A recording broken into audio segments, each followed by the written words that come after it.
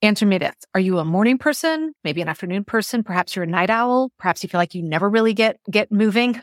Well, regardless of how you would classify yourself, you deserve to have a morning routine that serves you, that sets you up for success. Now, before you start rolling your eyes and go, oh, I've heard all about the morning routine stuff and all the things that we're all supposed to do and journal and meditate and yoga, and I just don't have time for that or I don't like it. Guess what? That is not what I'm going to tell you. Instead, I am thrilled to tell you about my annual free event coming up called Master Your Morning. And over the course of 5 days, 30 minutes or less each day, I'm going to teach you how to create your own unique morning routine based on two things: your unique personality type, and secondly, the realities of your home life, right? You may not have a lot of time for a morning routine. And that's what this free workshop is all about. So if you want to come join, head over to megansumrell.com/master your morning. And I promise you at the end of it, you are going to have a completely different relationship with the morning. Hey there. Well, you're here, you're listening to the podcast. You know that the title of the podcast is Work-Life Harmony, but do you know why? Do you know why this podcast is not called Work-Life Balance? If you have never really put thought into the difference between balance versus harmony, that's what I'm going to be breaking down today. But more importantly, also telling you why I firmly believe that this movement around work-life balance is actually causing more harm than good and is creating more overwhelm in our lives. And then finally, what are we going to do about this? What is the solution? So I'm excited to share this with you guys. I hope you can feel my passion around this. This is what I feel like I was put on this earth to do. So let's go ahead and get the conversation started. Welcome to the Work-Life Harmony Podcast. I'm your host, Megan Sumrell. I'm the creator of the Top Program and Top Planner, teaching all things time management, organization, and productivity for women. I'm also a mom and wife, and just like you, I'm juggling #all the things while running multiple businesses and a family. Guess what? You don't have to feel constantly overwhelmed, exhausted, and stressed out. There is another way. When you have the right systems and tools to plan and manage your time, you can live a life of harmony. This is your show to learn from me and other amazing women how to master your time, planning, and organization to skyrocket your productivity so you can have work-life harmony. If you're ready to stop feeling overwhelmed, this is the show for you. And if you're new here, I'd love to get you started with my Work-Life Harmony Assessment. All you have to do is DM me on Instagram at Megan Sumrell with the word harmony, and my team will send it right over. Hey there, welcome back to Work-Life Harmony. So I was watching a news segment over the weekend, and it was the purpose of it was just showing the levels of stress, overwhelm, etc., that a lot of working women and working moms in particular are experiencing right now. And as I was watching this, the commentator kept saying over and over again, work-life balance. And I was cringing. And I was cringing because of the images that they continued to show during this news segment.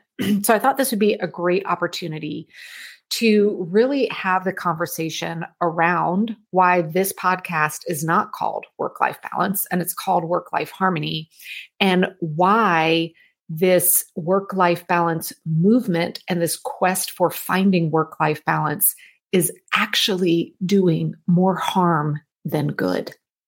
Now, the fact is, when we kind of take a step back and look at where this phrase work-life balance came from, it's been around for quite a few years. It's growing in popularity.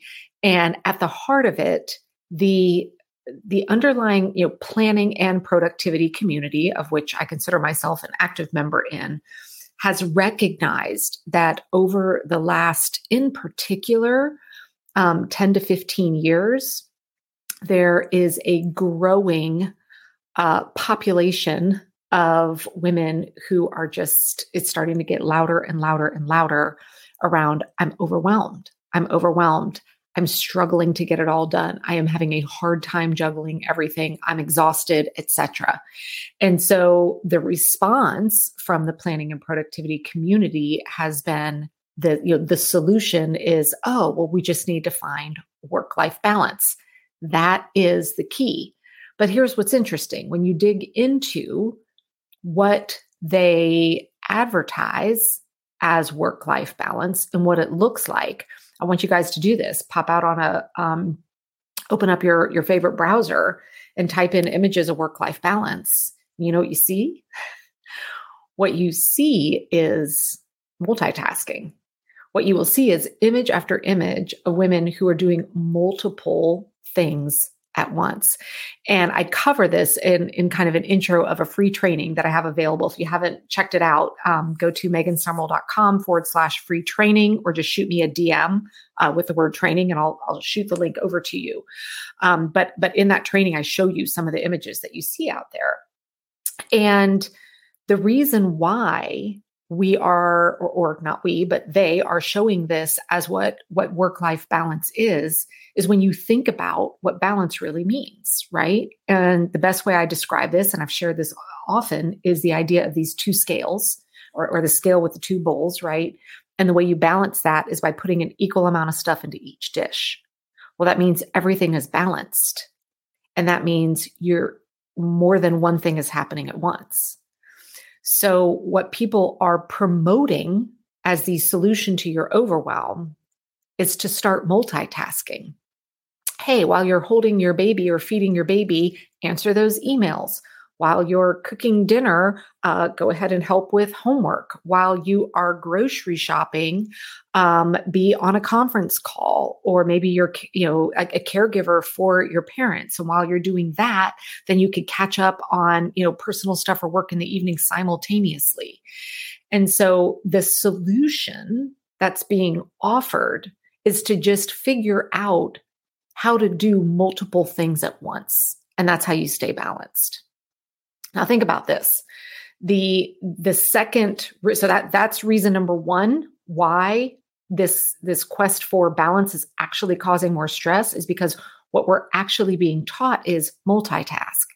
And we all know in our heart of hearts that if our brain is doing multiple things at once, it's not doing either well, and we are going to get stressed.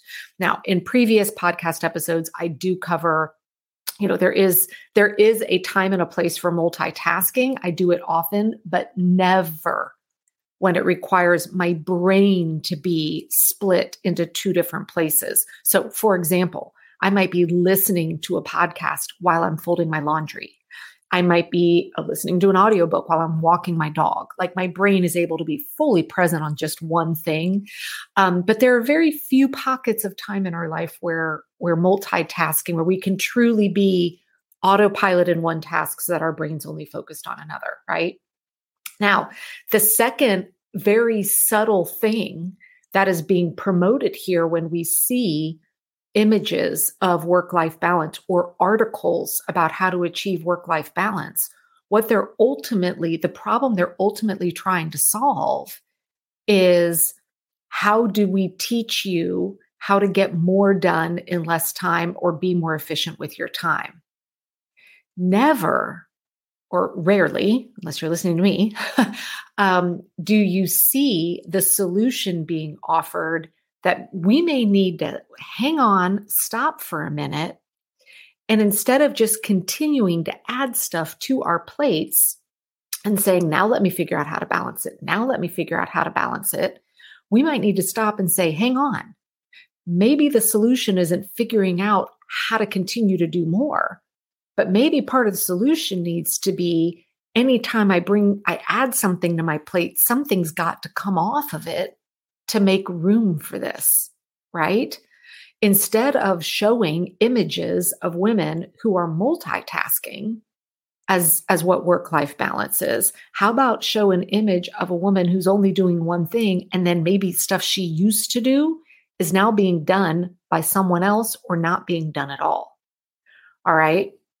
So this is why I very intentionally do not ever use the phrase work-life balance as something that we are striving for.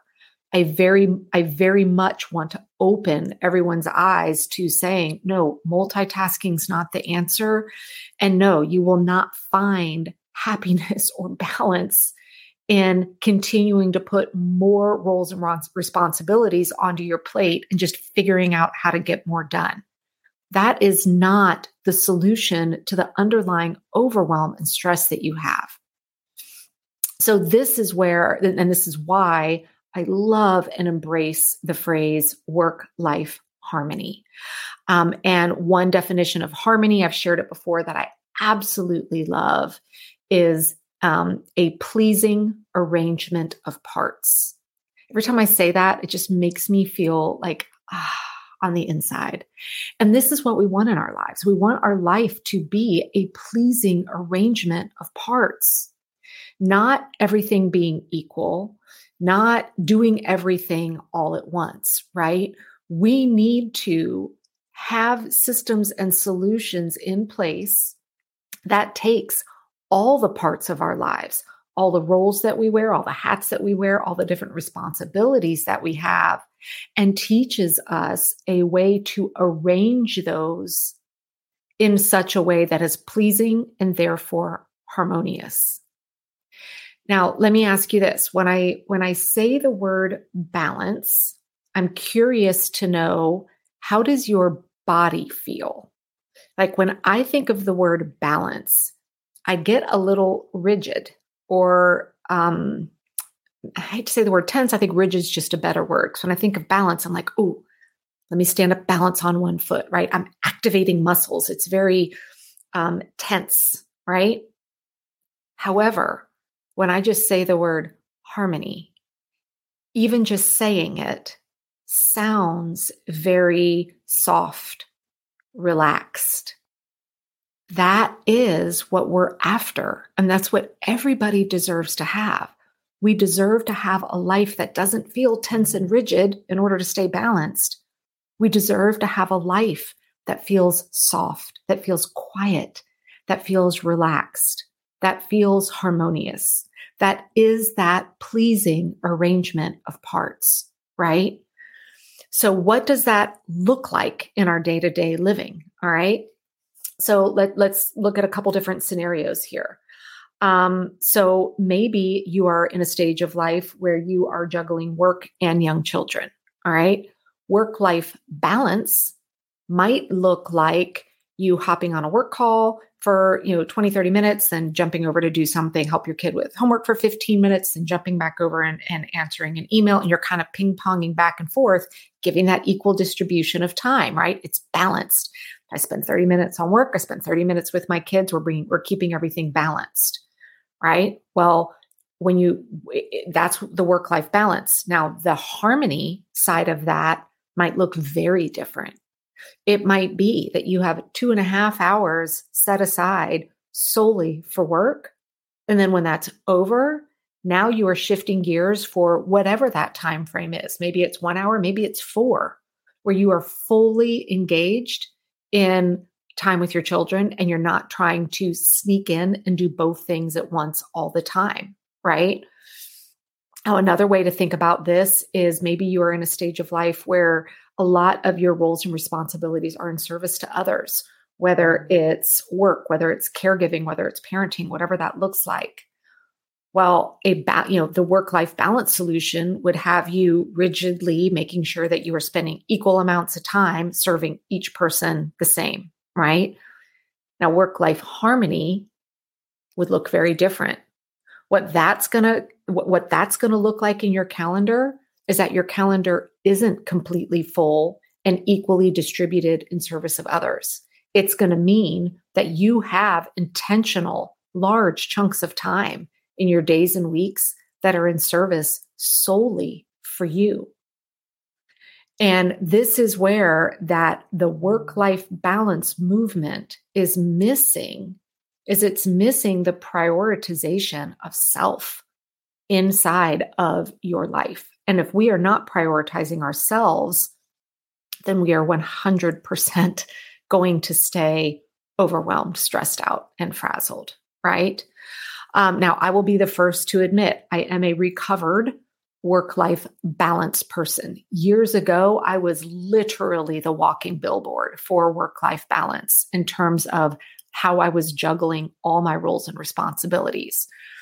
Well, thankfully, due to scrapping that old lifestyle and now building this foundational framework for planning, managing, running, and organizing my time.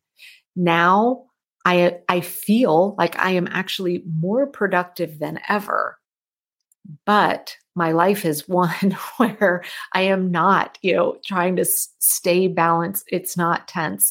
And I have large pockets of my life that are very quiet, calm, and harmonious while still getting the most important things done, but without the stress and the overwhelm.